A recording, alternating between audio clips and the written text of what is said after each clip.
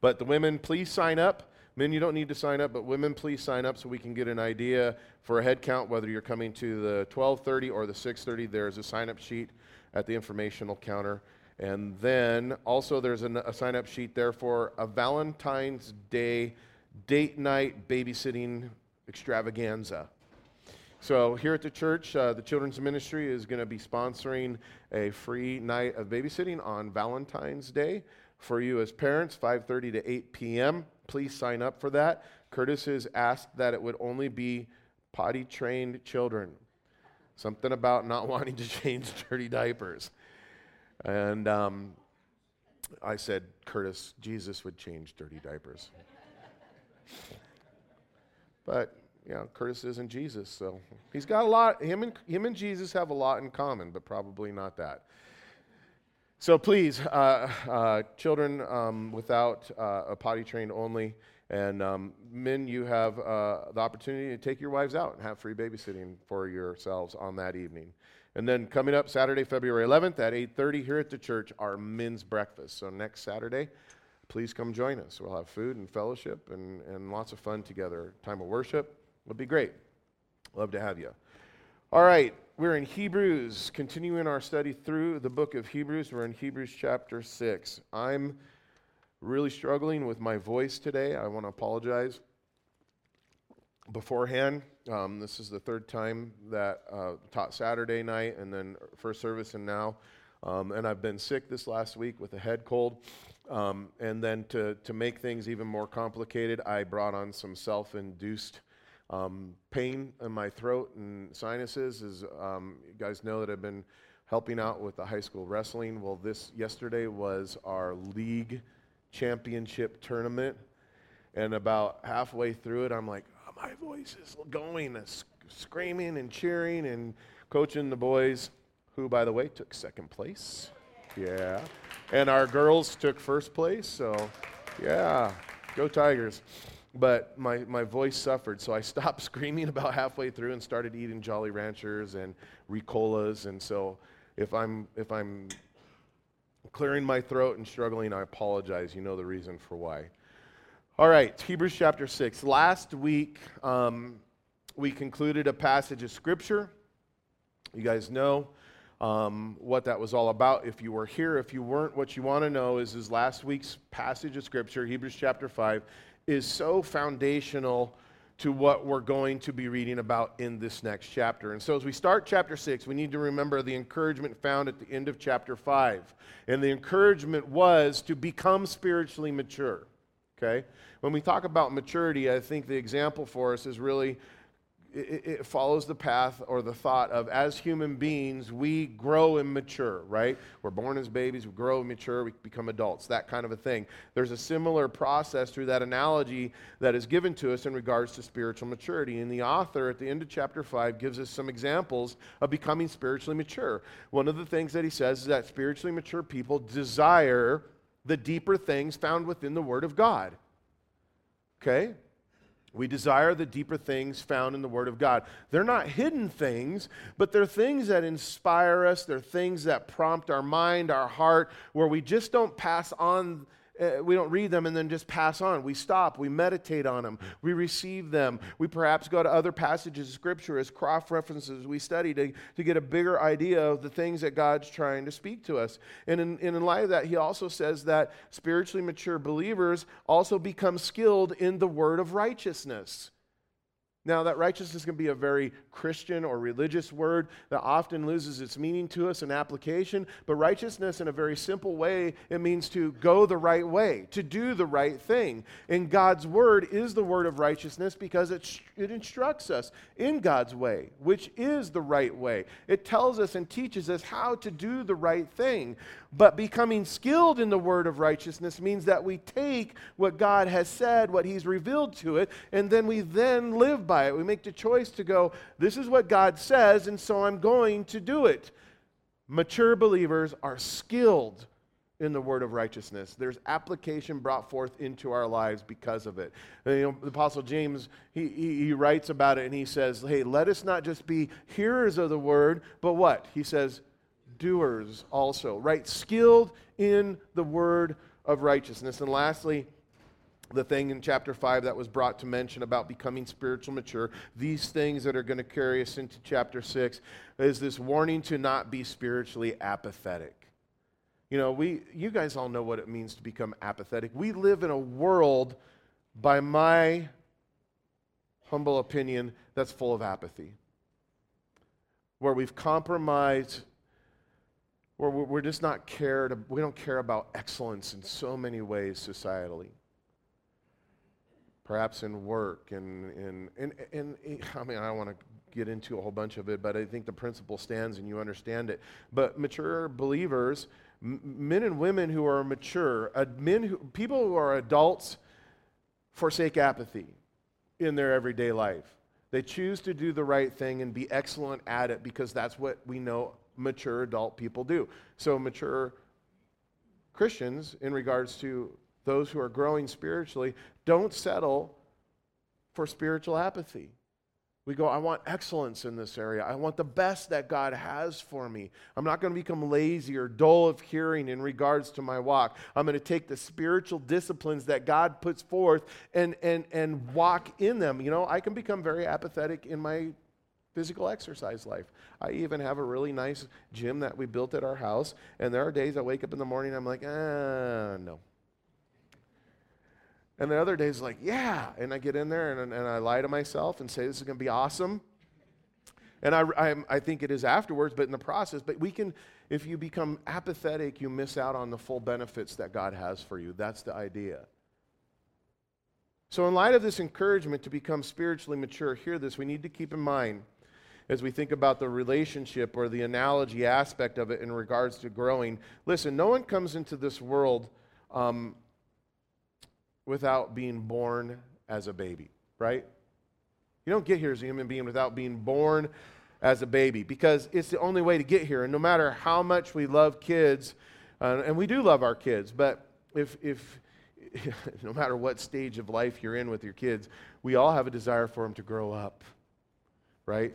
To move out, to not keep moving back, depending on what stage you're in. Because we ultimately, not because we don't love our kids, we want them to enjoy a full life as mature adults and all the benefits that come along with that, right? Likewise, we all start as babes in Christ. That's part of what we've been told as we've read through Hebrews, and we see this in other aspects of the epistles written to the early church. When we come to the Lord, there's spiritual birth, and we're a babe in Christ. We're spiritually in that sense. However, when we think about God as our Heavenly Father and our relationship with our own kids that we have, God has the same desire for us to grow up.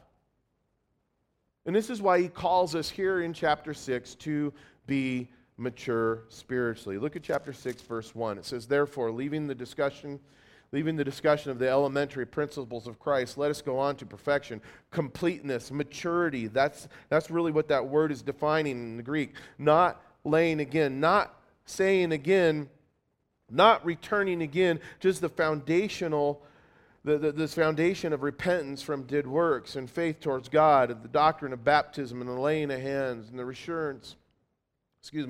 laying hands, and of the resurrection of the dead and of eternal judgment. And this we will do if God permits. And the fact of the matter is this: if you have kids, or if you've had kids, you know, or if you were a kid, which we all were, is that kids want to be grown-ups, don't they? Why do they want to be grown-ups? Because they want to do grown-up things. They want the benefits that adults have. But you know what kids don't want? And maybe adults too? They don't want to stop doing the things that kids do or take on adult responsibilities. Right?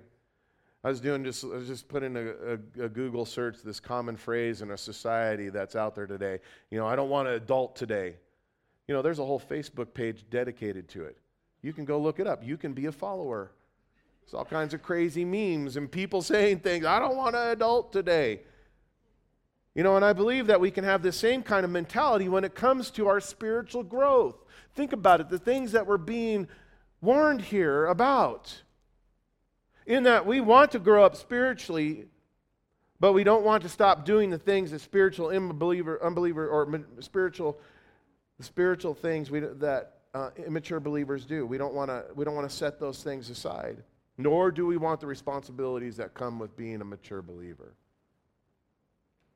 However, if we're going to make spiritual progress, we have to leave, hear the word, childhood things behind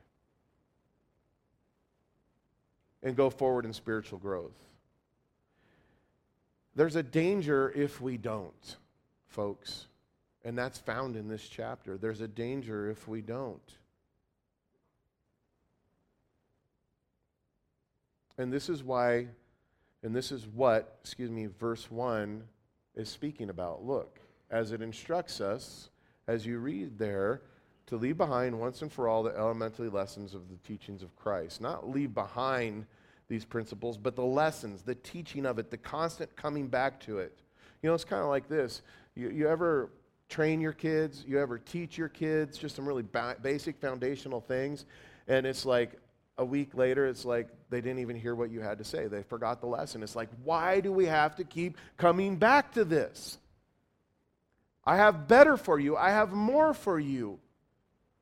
And that's the idea. See, in other words, I don't know where it's at nowadays. Probably preschool is when it starts, and maybe in the home, but in regards to the public school system, who knows?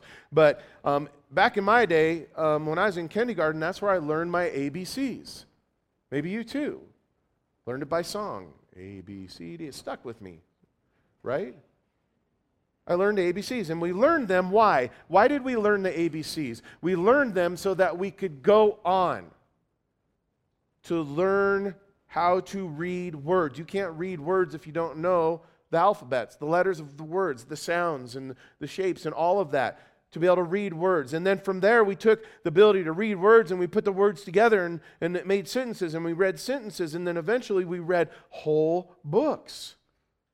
There's this process we continued on with in our learning, in our maturity. And likewise, once we learn the elemental things of Christ, the elementary things of Christ, we need to take what we've learned and go on to learn other things. God has more for us. He has better for us. In this phrase, let us go on, in verse 1, look at it here. It can also be translated as let us be carried forward. And perhaps this is a better way of saying it because it reminds us of this building process that we're talking about, where a foundation is being laid. And then we build upon that foundation. And it reminds us, ultimately, I think of this, that it's God who enables us to grow spiritually. As we yield to Him, as we receive His Word, and as we then act on it, as we live according to it, right? And we all know this, that babies do not make themselves grow, do they? Babies don't make themselves grow. Rather, they grow because it's the normal thing for a healthy baby to do. One who eats and sleeps and gets some kind of form of exercise. Likewise, Christians grow. We grow because, hear this, it's the natural, normal thing for us to do. It's not natural. It's not normal for us to not grow spiritually. It's very unhealthy for us. And it's a natural, normal thing for us to do when we yield to God. I'm going to say it again. When we receive His Word and when we act upon it. And in light of this, the ABCs of our faith are then now listed in these verses that follow. And in total, there are 6 foundational truths of the Christian life that are detailed. I'm not going to teach them to you again. I believe you all know them, but I'm going to simply break them down for us as we go forward. And as we go through these truths, I think it's best to look at them in 3 sets. Repentance and faith, baptism and the laying on of hands, the second set, and lastly, this third set, if you look there in Scripture, it's this resurrection of the dead and the eternal judgment of God. And we also need to look in light of the fact that these truths were not exclusive to Christianity. These were foundational truths of the faith of the Hebrew people. And we know this to be true because our Christian faith is based upon the Jewish faith. Christianity doesn't do away with Judaism. It's the completion of it in that sense. Our Christian faith is the fulfillment of Judaism. So now the first two here that we have, faith and repentance, hear this. They are both things that are directed towards God. In regards to the ABCs of our faith, this being a foundational pillar, it's an A, if you will, right?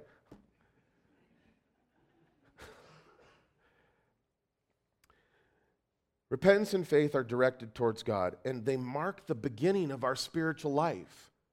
Think about it. Without repentance and faith, what is there spiritually? There is no spiritual life apart from repentance and faith. And I'll even say this, there's no spiritual growth apart from repentance and faith. It continues on, and we'll see this at the end of this chapter as there's some mention of it. And to repent, just for the sake of clarity, not again laying the elementary principles of Christ, but to repent means to change one's mind about sin and to change the direction as we turn away from sin and turn to God. Into discussion. But in light of this, we understand that repentance is let's make sure we know what it's not. It's not just a sorrowful feeling. It's not just this, I regret that. I feel bad about that. Repentance and faith go together. Why is there repentance and faith? Repentance and faith go together because once a person repents, right? Once we turn away from sin, we are then able to exercise a faith in God. Why? Because we turn away from sin, and what do? We turn to God and put our faith in Him. Repentance and faith. Why do we turn to God? For forgiveness of our sin that we've just turned away from. And furthermore, for sanctification. That process that God does in us through the power of Holy Spirit, where He roots out the sinful attitudes and the inward part of it. It's one thing just to change the behavior, but God wants to change us in the heart, right? Sanctification. He wants to get the heart of the issue. The next two that we read here, baptism and the laying on of hands, has to do with a person's ability, has to do with our relationship as believers to fellow believers, okay? So there's a relational aspect in the elementary things in regards to Jesus Christ, the foundation that we have in Him, that where we relate to God. But there's also a relational aspect, elementally speaking, in regards to our interaction with one another. And the laying on of hands and baptism, it really speaks about this, not in totality, but in part. And when a person repents and trusts in Jesus, we know that there's this command by Jesus to be baptized. And in doing so, we, in a sense, become part of a fellowship of other believers. Where we go, this is my tribe, this is my people. I know they're crazy, but they're mine. I'm one of them.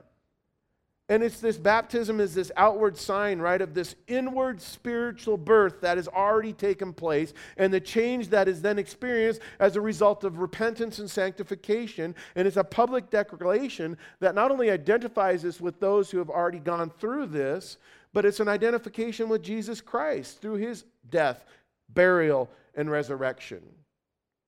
Now, in regards to the laying on of hands, which is also relational within the church, having to do with a person's relationship with other believers, it's symbolic in two ways. Symbolic. Hear that. Just like baptism is symbolic, the laying on of hands is symbolic in two specific ways, as I can see it in Scripture. The first is of what Paul spoke of in 1 Timothy chapter 4, verse 14, where we are told that the laying on of hands is done in order to recognize the work that God has done in a person, to recognize it alongside the call that God has on their life. As we set them, as God has set them apart for ministry or an aspect of ministry. But it's also symbolic in regards to the imparting of a blessing. You know, we raise our hands and we lay our hands on one another in regards to imparting a spiritual blessing, or even as Scripture says, in regards to praying for someone for the baptism of the Holy Spirit. But it's also symbolic of a physical blessing. We are told to care for one another as members of the family of God, giving preference to one another, seeing needs in each other's lives and stepping into that role. And it's symbolic of the laying on of hands, and where we share what God has given to us with those around us, because God says to us, what do you have that's not been given to you in the first place? Right? Elementary principles found in Christ. The final two foundational truths is this: the resurrection of the dead and the eternal judgment. And they have to do with the future. things that are yet to come. And think about it. The Old Testament teaches us that the resurrection from death into life was based upon those who came before the coming of the Messiah, that were looking for the Messiah, is that they were finding salvation in the expectation of the promise of God sending a deliverer, Jesus, the Son of God. They looked forward to the work that would be done for them. On the contrary, for us, we know that this resurrection for us into eternal life, this resurrection of the dead, if you will, that is mentioned here, is found as we look back. The Old Testament saints look forward to the cross. We look back to the cross, and we put our faith in the death and burial and resurrection of Jesus Christ. And because of his power over death and our faith in him, we have received ourselves this resurrection from death and into life. And here's the awesome thing. This was signed, sealed, and delivered on the very first day that we believed. When we said, I believe, I accept you. When we profess Jesus to be our Lord and Savior. And so, guys, with these elementary principles, okay, of Christ, a transitional point is being made clear as we are told that this foundation has been laid and it doesn't need to be laid again. Why do we need to continue to be retaught this over and over and over again and never move forward in our faith? It's a very childlike behavior. Do I need to tell you this again?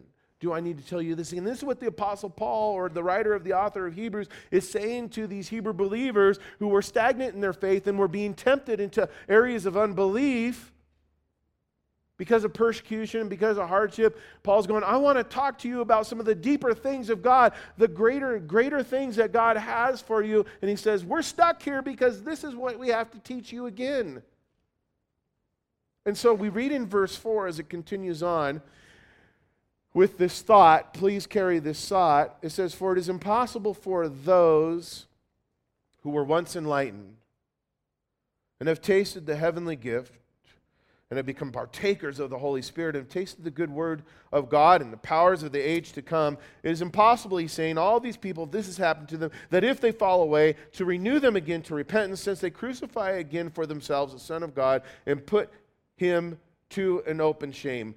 Now, verses 7 and 8 are key to what we just read. So we're going to read them together. It's a complete thought. Hear this as there's this analogy that's given in light of what's just said. For the earth, which drinks in the rain and often comes upon it, and bears herbs useful for those by whom it is cultivated, receives blessings from God. But if it bears thorns and briars, it's rejected. If there's no fruit being produced, right? And it's near to being cursed, whose end is to be burned. Think about this for just a second. I'm going to read you a quote from J. Vernon McGee. I love him before we go through this passage. But when we talk about enjoying all the benefits of being an adult, even for ourselves or as we want our kids to grow up and to be mature adults, we also want them as mature adults to be fruitful, to be productive, right? Productive members of society, whatever that looks like. Now think about that in regards to our spiritual growth, because God wants the same for us. He wants us to grow and mature into adults spiritually so that there's fruit being produced, so that we're productive for the kingdom of God. And I think that's what these verses are really directing our attention to. Let me start by saying this. J. Vernon McGee really states how I feel about these verses. Mostly because there's a lot of opinions, and I think most of them are taken out of context of what's being presented here about what these verses are saying. He says this, every reverent person, what he really means is every God-fearing person, every reverent person has come to this section with awe and wonder. And every sincere expositor, in other words, a teacher of God's word, has come to this passage with a sense of inadequacy. And certainly, he says, this is the way I approach it. And I feel the same way. This is a hard passage of Scripture with this warning. And I desire for us to have clarity in what it really means, and I think the only way to do that is to keep it in context. And so I want to let you know that even though it's a difficult passage of Scripture to expound on, I want you to know that if we keep it in context of this call to grow spiritually, right, the thought process hasn't somehow changed here. If we keep it in the context of our call to grow spiritually, I think it will help us to really gain some clarity and it'll make some sense, but we'll also find application for our lives in it. Now, the fact of the matter is there are many different interpretations of this passage, and I'm not going to point out all of them. I'm really just going to only point out one common one and then kind of give you my own thoughts in contrast to it.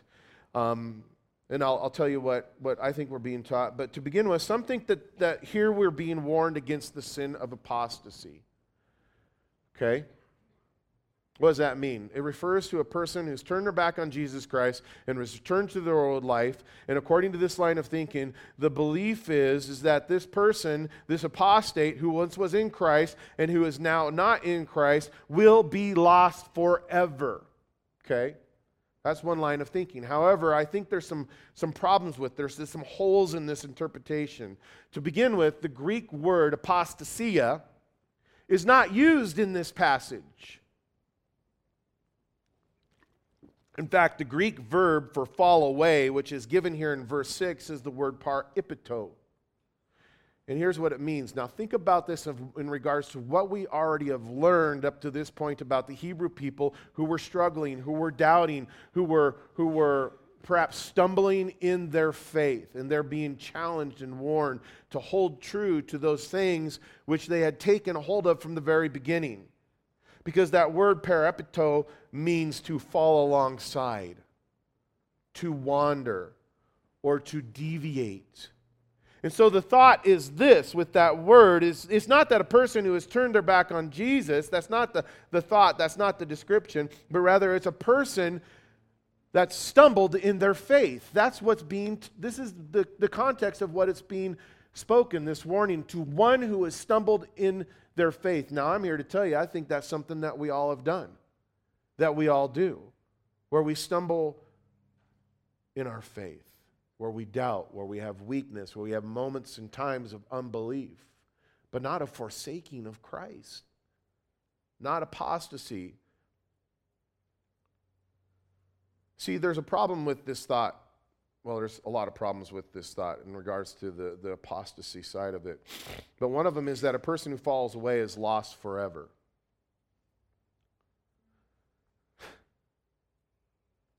If you think this is speaking about apostasy, the idea that you conclude is that one who falls away is lost forever.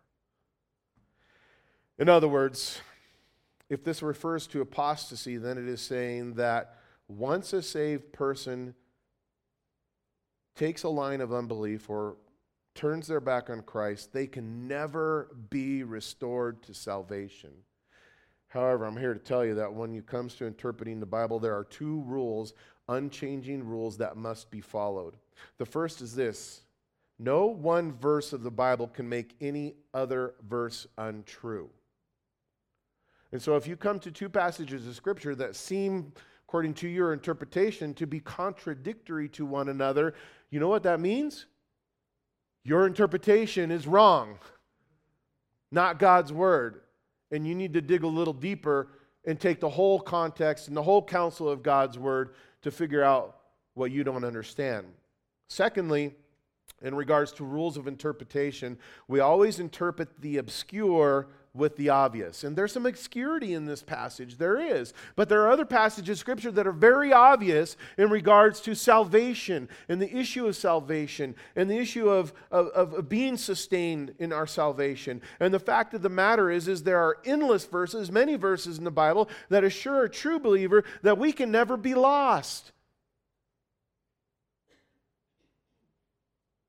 It tells us all the time that even when we're faithless, God is faithful. Furthermore, Jesus said this, that he would never cast out any person who comes to him. It's not like you've sinned, 7 times 70, and Jesus says, you've reached the magic number, go away. Don't you remember what I told John? It's not like that. Here, let me tell you, sin doesn't send a person to hell. You might be like, what kind of theological thing is he teaching now?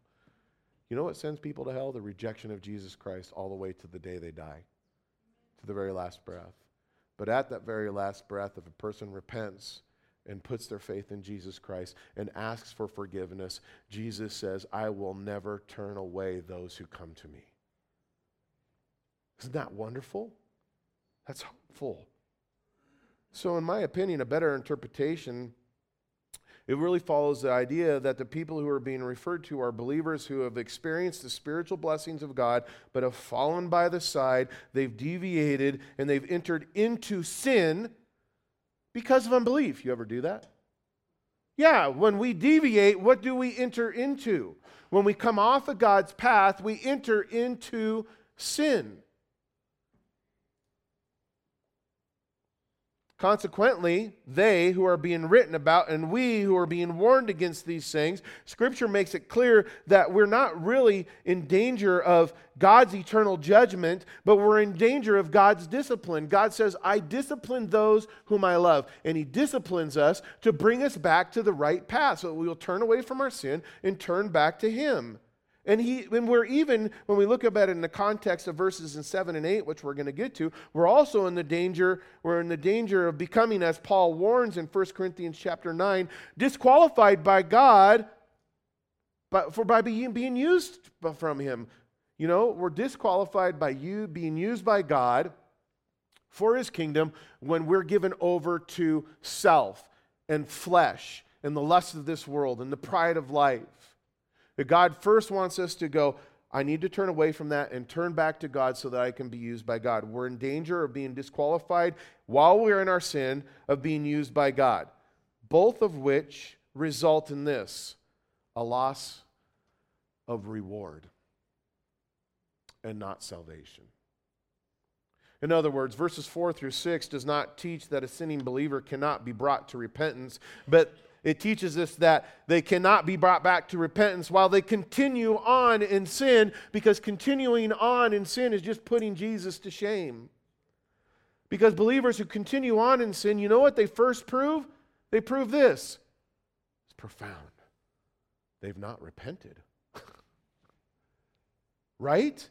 And the illustration of the field here of the earth in verses 7 through 8 that we have here, it relates this truth to the testing of the fires of God.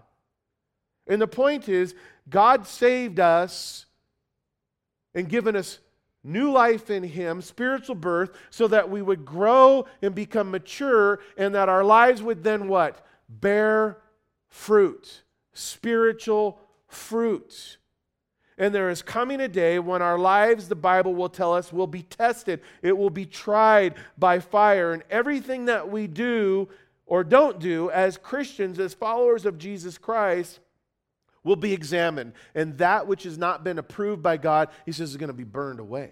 Listen, 1 Corinthians chapter 3, verses 9 through 15, I think it connects all of the dots for us. It says, for we are God's fellow workers. You are God's field. You are God's building. Two analogies to bring forth the same truth. Two examples. He says, it's according to the grace of God, which was given to me as a wise master builder. I've laid the foundation and another builds on it. But let us take heed how we build on it. For no other foundation can anyone lay than that which is laid, which is Christ Jesus. Now, if anyone builds on this foundation, the foundation of what? Christ Jesus. The elementary principles of Christ Jesus, right? If anyone builds on this foundation with gold, silver, precious stones, or wood, hay, and straw, each one's work, however we build, he says, it will become clear. He says, for that day, with a capital D, referring to a specific time coming up in the future, he says, that day will declare it, because it will be revealed by fire, and the fire will test each one's work of what sort it is. If anyone's work which he has built on it endures, he will receive a reward. Yet, if anyone's work is burned, he'll suffer loss. Sad, but here's the good news. He says, but he himself will be saved as yet so through fire. So in my opinion, I have one. I have armpits. They probably will stink. In my opinion, and I want to be very clear, I always try to give you just the God's word, but in these passages that are a little obscure, we have to draw some things together and make a conclusion. God's given us the ability to reason, but I hope you see that my opinion is rooted in God's word. You can have your own opinion. Please do. But my opinion is this, is that the whole message of this passage is that Christians can go backwards in their spiritual lives and bring shame to Christ. But while we are living in sin, we cannot be brought to repentance. We have to first repent. And when we're in this place, we're in the danger of God's discipline. It makes sense to me. And if a believer continues to live in sin, their lives will bear no lasting fruit. What a sad day when we reach heaven. It's going to be a joyous day, but if you're sitting there and it's like you got all your works there, right? You're a doer of the word. You've been committed to doing kingdom things, and yet you realize that you had maybe an ungodly motive, or you in your spiritual immaturity because we never grew up in Christ. We just did childish things. Children think the times they can be doing such great things, and you look at it and you go, oh. There's really no productivity. There's really no value in it at that moment for the future or for us for eternal things. The Bible says we're going to suffer loss. God's going to apply fire and you're going to see it go poof. And I don't know what that all looks like. I don't. The Bible's not very clear. There's a lot of mystery around it, but here's the deal. I know I want to grow in the Lord because I want what God calls me to do here and the time that I spend here to have eternal value. Not just for myself, but for God's glory. Because ultimately we're told that what remains, we're going to get crowns for them. And we're going to take those crowns and we're going to throw them at the feet of Jesus. And go, not me, but you. You're worthy. And so whatever it looks like, I'm telling you, you're going to want some of that. I want some of that.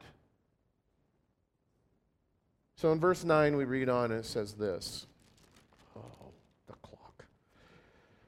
But beloved, we are confident of better things concerning you. Yes, things that accompany salvation, though we speak in this manner. For God is not unjust to forget your works. Again, here it is, the same kind of thought process and context and labor of love, which you have shown towards his name, in that you've ministered to the saints, and you do minister. And we desire that each one of you show the same diligence to the full assurance of hope until the end. This idea of continuing on, pressing on, not quitting, that you do not become sluggish, but that you imitate those who through faith and patience inherit the promises of God. And the last verses of this chapter speak about the promises of God in regards to God giving his oath that what he says is true is true. And these encouraging words after the strong warning that we just read should not be understood to mean that the warnings weren't serious or that the writer was somehow making some kind of hypothetical consequences up. However, these next verses, I think they reveal to us just how much these Jewish believers were really struggling in their faith and were in need of encouragement to continue on, to continue to grow, to pursue and press in. Furthermore, these words of encouragement were an indicator, I think, of the times that we've been talking about, and the spiritual danger that they were facing was not so much out of this calculated rebellion towards God, but was probably just a result of the discouragements that they were facing as a result of the persecution they were receiving as those who were followers of Christ at this time. At this time, there was much hardship, much trial, much persecution. There was great temptations for him to go, it's just going to be better. It's just going to be easier to give in, to get along, to not stir up the waters, to not shake the boat, if you will. They were being rejected by family members, and they were considered outcasts, and they were excommunicated, even to the point where they weren't even allowed to work in certain situations. So in short, they needed the warning, but they also needed the encouragement. And here was the encouragement. Don't give up. Don't quit. Don't lose heart. Why? Because God's not forgot about you. And we can feel like that at times as followers of Christ. We can go, especially of those who are called to be workers in his kingdom, where we go, I didn't sign up for this. Are you kidding me? Someone hurt my feelings. Our persecutions are not the same. I'm not saying they're not real. There can be true hardships in serving Christ. But what the author is writing to them and he's writing to us, he says, God sees. It's worth it. He knows. Don't give up. He's taken an account, and he's gonna reward you for this in the life that's to come. He promises it. And even though it's been pointed out that it's God who carries us along, right, into spiritual maturity, it's also true that we have a part. And we must continue to press on as faithful servants of Jesus, even when the disappointments and the hardships of life come. And you know what? We're told to do this with faith and patience, right? And in doing so, we're told to, imitate or look to the faith and patience of those who have come before us. And in the context of this, they're referring to the Jewish forefathers. And I love this because those guys were a bunch of knuckleheads in regards to their faith and patience. Abraham was one of them. He's going to be talked about here in just a minute. But there's Isaac and Jacob and David and others. And when you study the historical record of these guys, as the scriptures weigh it out for us, we see that these men who were called to imitate, they did not have a perfect faith. They did not have perfect patience. In fact, like us, there was times of weakness and times of doubting, but here's what we know about them. This is what's being referred to. They didn't give up. They continue on. They continued on in faith, even after they stumbled, even after they sinned, even after they doubted. And so too are we called to this. Let's end with this, verse 13. For when God made a promise to Abraham, right, through faith and patience, inheriting the promises, and we're given the reason for why. It's like if the promises of God are no good, then why? Right? Faith and patience in the promises of God. Well, promises of God better be good if we're going to put our faith and patience in them. And so for God made a promise to Abraham because he could not swear, for when God made a promise to Abraham because he could not swear by no one greater, he swore by himself, saying, surely blessing, I will bless you, multiplying, I will multiply you.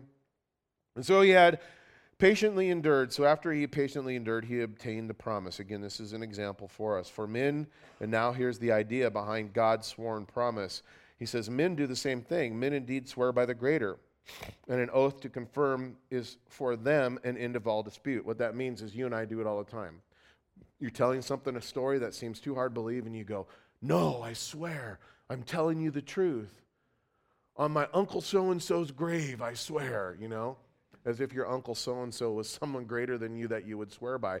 It's like, I know you might think I'm be lying, but I'm not, I swear. That's what's being referred to. It says, thus God, determining to show more abundantly the heirs of promise, the immutability of his counsel, and he confirmed it by an oath, meaning the promises of God, he confirmed it by an oath. And what is it? That by two immutable things in which it is impossible for God to lie, that we might have this, underline that, a strong consolation, who have fled for the refuge to lay hold of the hope set before us. The hope we have as an anchor of the soul, our soul, both sure and steadfast, in which enters the presence behind the veil. Again, coming boldly right to the throne room of grace, where the forerunner has entered for us, even Jesus. Back to this discussion of the priesthood of Jesus Christ, being a high priest, having become high priest forever according to the order of Melchizedek. If the worship team wants to come up, I end with this. These verses are really offering us a wonderful argument for the assurance of salvation. If you ever doubt your salvation, the promises that God's made to you, because you see your own weaknesses, you see your own lack of faith, your own lack of patience, your sinfulness, come here, read this. And they point out the truth that, hear this, that every aspect of our salvation is conditional upon God's faithfulness and the work that Jesus did, he being the anchor of our soul. God's given us this strong consolation. Charles Spurgeon, speaking about a strong consolation, said this: God's strong consolation does not depend upon bodily health, God's strong consolation does not depend upon the excitement of public services or Christian fellowship. God's strong consolation cannot be shaken by human reasoning, and God's strong consolation is stronger than our guilty conscience. It's a strong consolation that can deal with the outward trials when a man has poverty staring him in the face and he hears his little children crying for bread, when bankruptcy is likely to come upon him through the unavoidable losses, when the poor man has just lost his life and his dear children have been put into the same grave. And when one after another, all earthly props and comforts have given away, it needs to be a strong consolation then. This assurance that we have in God's promises to not give up, to continue on, to have faith and patience, in other words. It needs to be a strong consolation then, not in your pictured trials, he says. Listen, but in your real trials. We all have imaginary trials, right? But we all have real ones. He says, not in your imaginary, whimsied afflictions, but in the real afflictions and in the blustering storms of life, to rejoice then and say, though these things be not with me as I would have them, yet hath he made me an everlasting covenant, ordered in all things and sure. This is strong consolation. Father, let us take hold of that today and know that you're never wavering, that our hope in you is secure, that you see, that you call us, that you have a plan. Lord, that you take the messed up things and you make them good again. And that there's nothing that can separate us from the love that you have for us. In Jesus' name we pray.